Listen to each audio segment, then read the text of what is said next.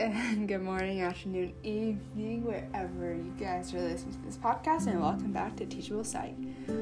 So today's episode, or I guess this month's guest episode, I have the opportunity to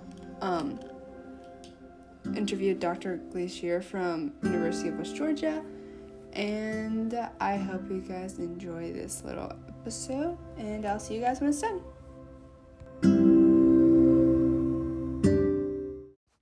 Would you like to start by introducing yourself? Sure. Do you record it, Sarah, or is it recording? Okay. All right. So first of all, thank you, Sarah, for inviting me to be on your podcast tonight. Reaching out to me and wanting to know a little bit more about psychology in general, and really in particular the kind of psychology that we do at West Georgia, which is the University of West Georgia, which is a kind of a very specific niche kind of psychology that you can't find anywhere else. And so hopefully I get to talk about that. But by way of introduction, my name is Dr. Jacob Glazier. I'm an assistant professor of psychology at the University of West Georgia. I am also a LPC, which just means a licensed professional counselor. So I can practice therapy. I can provide counseling services to individuals if I am able to. Right now I'm focused predominantly on teaching. That's kind of taking up most of my time, but I'm hoping this next semester to start going back into therapy a little bit and providing psychotherapy to individuals in need and working with clients. So that's kind of my professional bio. I guess in terms of research, so for those of you might not know that as a professor, you have your teaching load typically, and then you also have a research program. And my research program is predominantly in what's called critical psychology. So critical psychology looks at the way that power functions in institutions and in society. To put that differently, the way that certain groups, minorities, women, individuals that are not of the majority, not white, those that aren't heterosexual, the way that they might be subjugated or discriminated against in various institutions, society more generally. And so we try and analyze those forms of subjection. So that's my research program. Right now, I guess I'm gearing up actually to start teaching and begin the spring, I guess it's 2022 semester. And so we'll start that next week at West Georgia. All right, thank you. And could you explain what psychotherapy is to people that don't know? Yeah, Sarah, that's a great question. Psychotherapy comes out of what some of your listeners or viewers might have heard of Sigmund Freud. So Sigmund Freud was he founded the discipline of psychoanalysis. And so the forms of psychotherapy that we have today originate in a certain way under the umbrella of psychoanalysis. And so basically, therapy relies on a form of insight, or what Freud called catharsis. And that just means a kind of realization or epiphany. In today's terms, we might talk about it in terms of processing, previous traumas that you've been through, working through, why was that scary? What was sad about it? Why did you feel that way? How can you add meaning to it to shift the narrative to one of being empowered? And I guess it's worth noting that there's different theories of psychotherapy. I mentioned psychoanalysis, but there's also probably the most popular, which is CBT. That just stands for cognitive behavioral therapy. But I'm trained in what's called a postmodern approach to therapy, which is called narrative therapy. And so I'm interested in the ways that stories and metaphors and images and icons, the way that these symbols help shape our identity and our understanding of ourselves in relation to the world. Okay. So for our first question is, do you have any experiences with like just psychology and education in general? Just like teaching psychology or taking a psychology class? Either or. Either or. Yeah, so I am, probably the most challenging class to teach is Introduction to Psychology.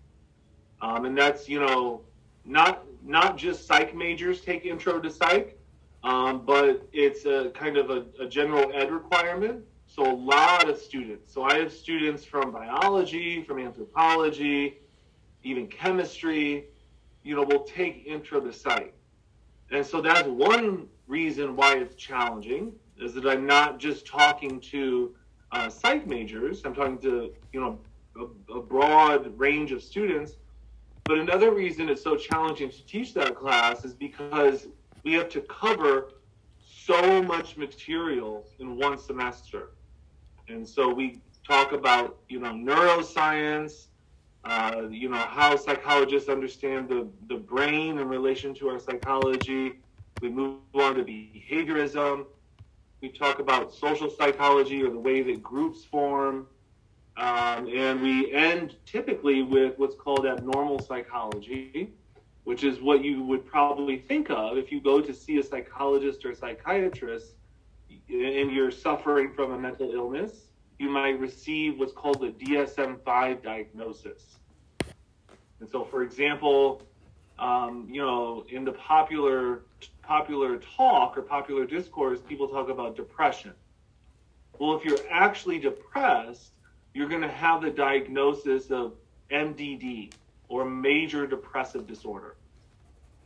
And so we kind of end the survey course of Introduction to Psychology studying the DSM, which is just the big manual. It's about this thick. Okay, it's really thick, of all the different psychological diagnoses. We look at schizophrenia. We look at generalized anxiety disorder. We look at the personality disorders. And so it's one of my favorite classes to teach is Introduction to Psychology, but it's also really challenging at the same time. All right, thank you. So, what is your take on how psychology is related to education? That's a great question. I mean, I believe very strongly in what's called a liberal arts education. And that just means that I believe students need to have exposure to a diverse range of disciplines and be proficient in not just a specialized area. I think psychology adds to that liberal arts education because it provides students that maybe are majoring in biology, maybe even physics. It provides them with a more humane or humanistic understanding of life, of the world. To put that as in a form of a question, what does it mean to be human? What does it mean to suffer? What does it mean to have emotion? How are we different than other beings? How are we different than animals? How are we different than, how do we differ among ourselves? And so these are kind of the big questions that I think psychologists are able to add into the conversation to really kind of augment the student's education. So what do you think is the number one problem for teachers with students in trying to get their attention and trying to retain it for a long period of time? That's a great question because I struggle with that as well. I especially teaching Introduction to Psychology because I have dual enroll students, which means that I have students that are in high school and are also taking, college classes. I've got to be kind of entertaining. I can't just stand up there and talk about psychology and philosophy and all these abstract ideas. I've got to make it applicable to their lives. I've got to make it concrete. How does this apply to you? And not just that, but I think, getting students involved, so for one example, I like to incorporate assessments. And so in psychology, part of what we do as psychologists is we administer assessments. And that just means like tests. So I'm sure you guys have all seen personality tests floating around on the internet. Mm-hmm. There's the Myers-Briggs, there's the Big Five personality test. And so I'll try and, have the students take some of these different assessments, and they get a kick out of it because it tells them something about themselves. Hey, look, I scored, high on extroversion, I'm and very low on introversion. And so it makes it, apply to their lives, and they can see how it is, how it is applicable for them. Okay. So do you think you would teach differently if you didn't have a degree or background in psychology? 100%. I mean, I don't. That's a difficult question because I can't even, think about myself not being a psychologist. And I say that in part because I treasure the human element. Right? I know that when I teach, I'm not teaching to be a disciplinarian. I'm not teaching to make my students memorize facts. I'm not teaching students to memorize an algorithm to complete, a mathematical equation. I'm teaching to their spirit, their soul, their humanness.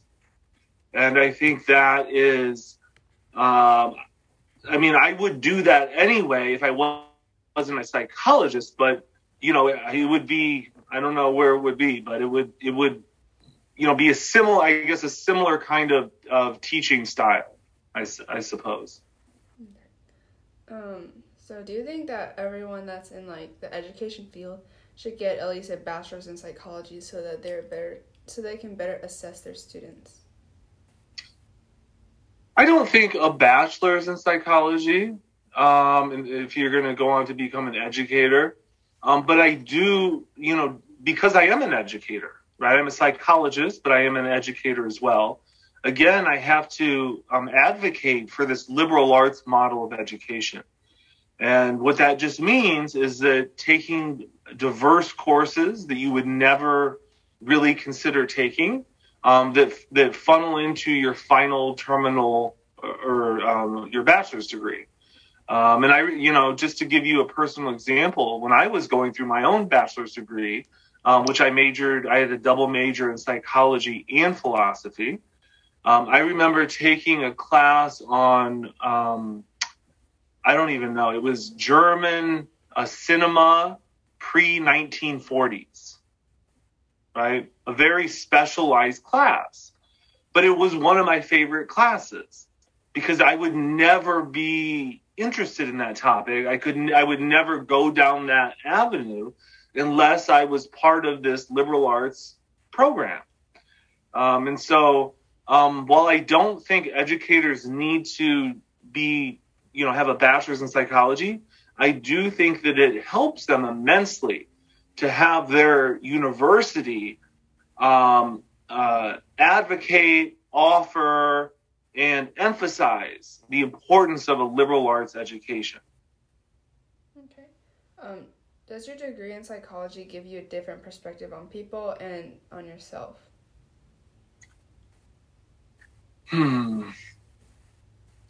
I think that my degree in psychology has made me a kinder person. I think that I see how people suffer. In therapy, that's a very clear case that, people suffer in front of me.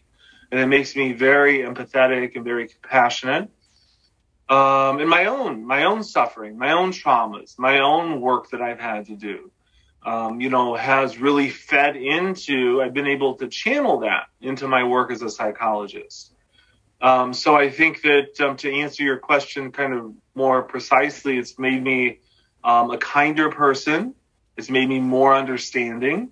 But it's also, and this is in conjunction with philosophy. So, again, I have this kind of, I'm a psychologist, right? My PhD is in psychology, but I also do some work in philosophy, and it's made me a better thinker. And what I mean by that is it's made me able to think more rigorously in terms of concepts, in terms of thinking about the world, about how, what exists in the world, how do we know what we know, what kinds of standards of beauty get propagated. And so these are really deep questions that philosophy considers that kind of go hand in hand with my work as a psychologist. So this may be a little strange question, but how does the weather outside affect how little children learn, especially in elementary school and younger ages?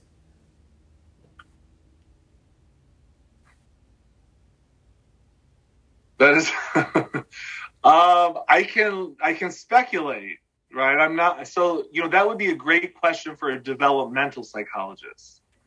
So developmental psychologists specialize in the lifespan. And so, they would be able to answer that better than I can.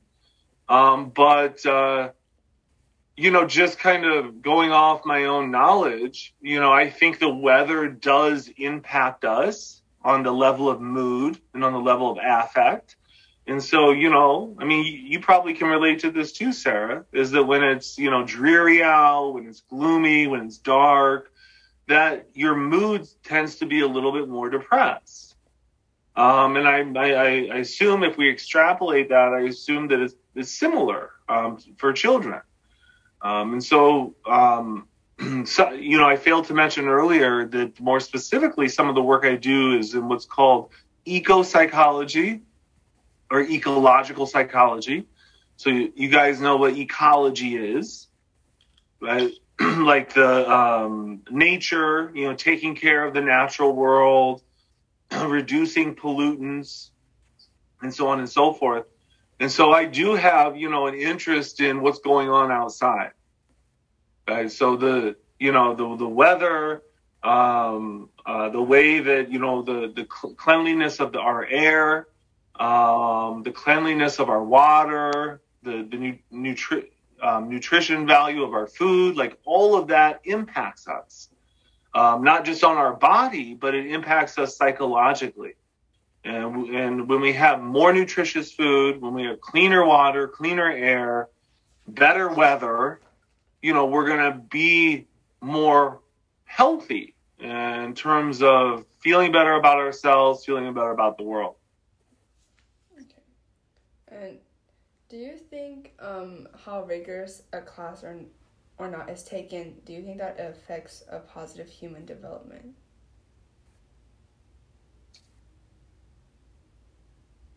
Can you say it one more time? I said, depending on how rigorous a class is or not, do you think that affects a positive human development? That's a good question too.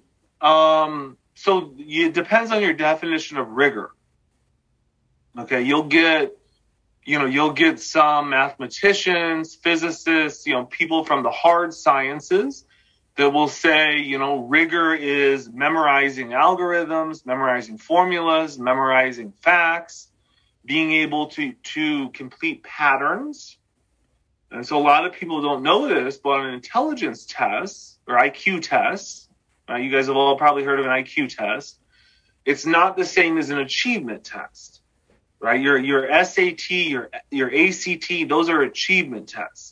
But IQ tests are more interested in pattern completion, spatial rotation, all these other kinds of abilities. And so, to answer your question, I don't think that that being of course, being rigorous in those ways is important because it helps sharpen our mental ability. But there's been recent introduction of what's called emotional intelligence. Okay, and so it's not just IQ, right, cognitive kinds of intelligence, but there's emotional intelligence. And so I think a course, if it's done really well, can help students self-reflect, raise their awareness, understand their resistances, understand their traumas, understand their own psychology. And for me, that might even be more rigorous, more rewarding than some of the so-called hard sciences. Okay. So do you think, like learning styles, that if that were taught, do you think that would help teachers and students? Yeah, I mean, it's we talk about different, we talk about parenting styles during Introduction to Psychology. But I think absolutely, some of the learning styles, some students tend to be more visual learners. So it helps them to see the information. Some students tend to be more auditory learners. It helps them to hear me talk about the information. Whereas some, and this is what I'm trying to get better at, is helping students be tactile. And that just means kind of like engaged or hands-on.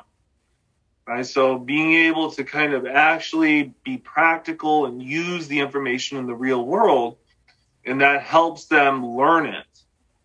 And so, just an example, coming up this spring semester, I'm teaching Introduction to Psychotherapy.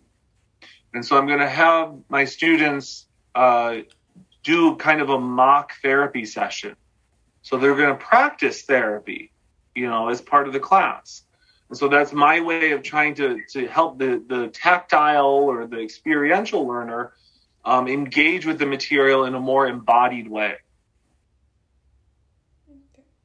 So if you were to do a research experiment on how a male teacher or a female teacher affects the way a student learns, how would you perform that?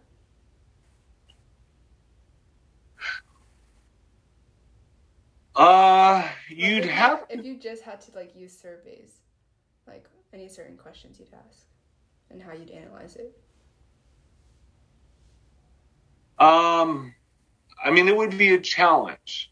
So you'd want to, kind of be more precise with regards to your research question.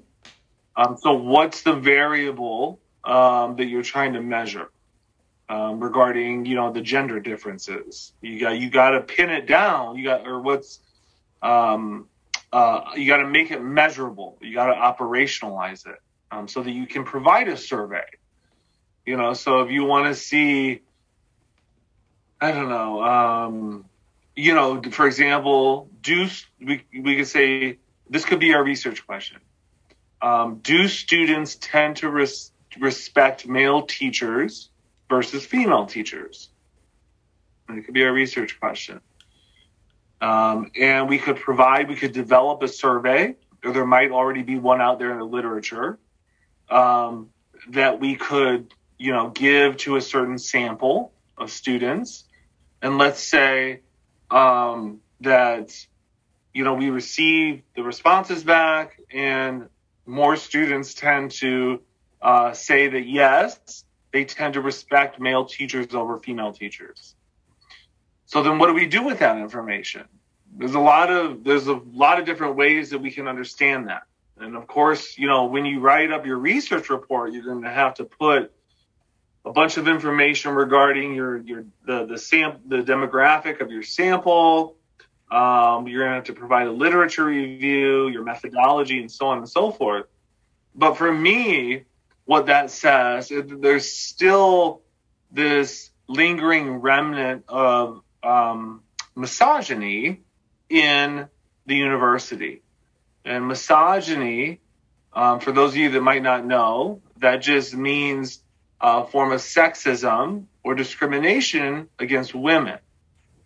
And so it's not overt, sometimes it is overt, right? Sometimes women are just overtly discriminated against, but many times it's what social psychologists call implicit bias, and that just means it's kind of below the radar, that we don't recognize it. But when we do a research project like that, sometimes it will rear its ugly head.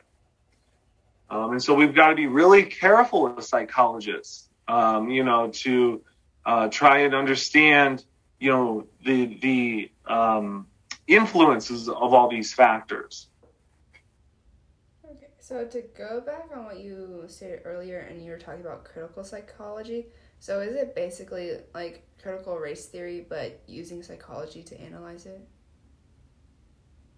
So that's a good question, Sarah. So critical race theory has been really politicized and sensationalized over the last year or two. And it's unfortunate because I think a lot of people don't really understand the foundations of critical race theory. Critical psychology is different, okay? And so critical psychology is not just focused on race, although it can be, okay? But critical psychology is interested in the power that normative or universal values have in dictating the rest of us. And so all I mean by that is, we could take the example of sexism, right? Critical psychology might try and deconstruct the way that in the media, how are women portrayed to us? Are they portrayed as professional, competent, successful, or, are they portrayed as not so much? So that, we might take that approach. Or if we want to look at science, so science as a discipline is not that old.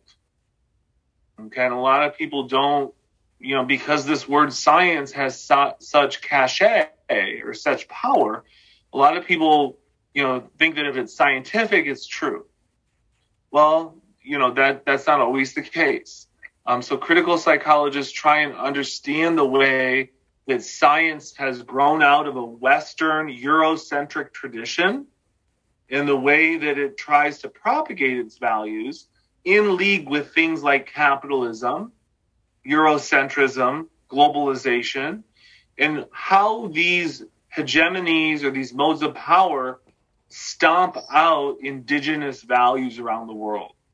So to put that a little bit more simply, how are we as psychologists, how are we exporting, how are we, transporting our values across the world and having other people conform to them? To put it as an example, would it be ethical for me as a psychologist to go to Vietnam, who just had a tsunami, and provide therapy, render a diagnosis, and tell the population or the individual that's living in Vietnam that they're suffering from PTSD, which is post-traumatic stress disorder? Right, that's an ethical question. Right, and there's not a clear answer.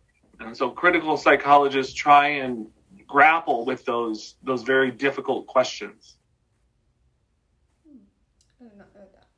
So, how do you think has COVID affected education and how it's received in this generation?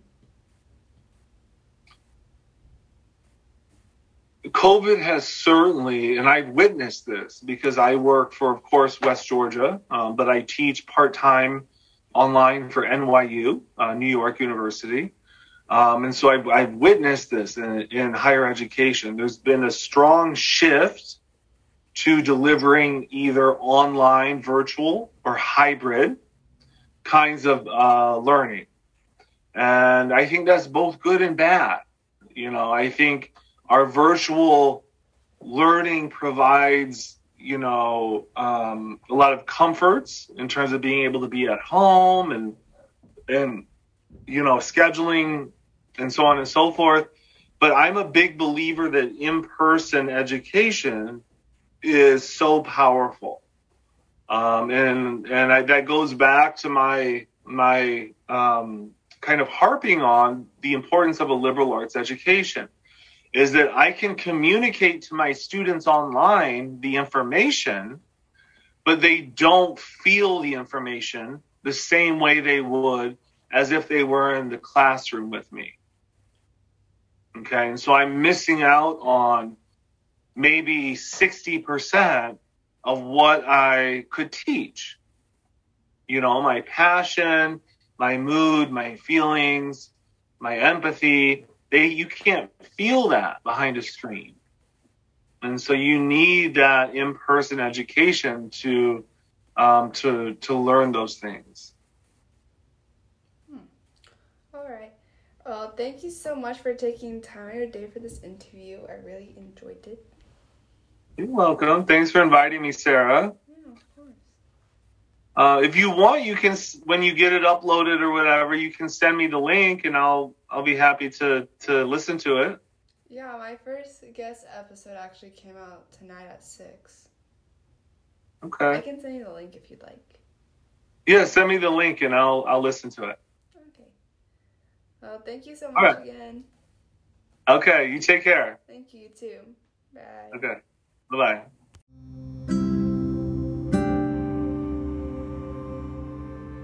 Hi, guys, and welcome back. I hope you guys enjoyed this week's guest episode with Dr. Glazier, and I hope you guys learned something new, and that you hope, and I hope that you have a wonderful day and week.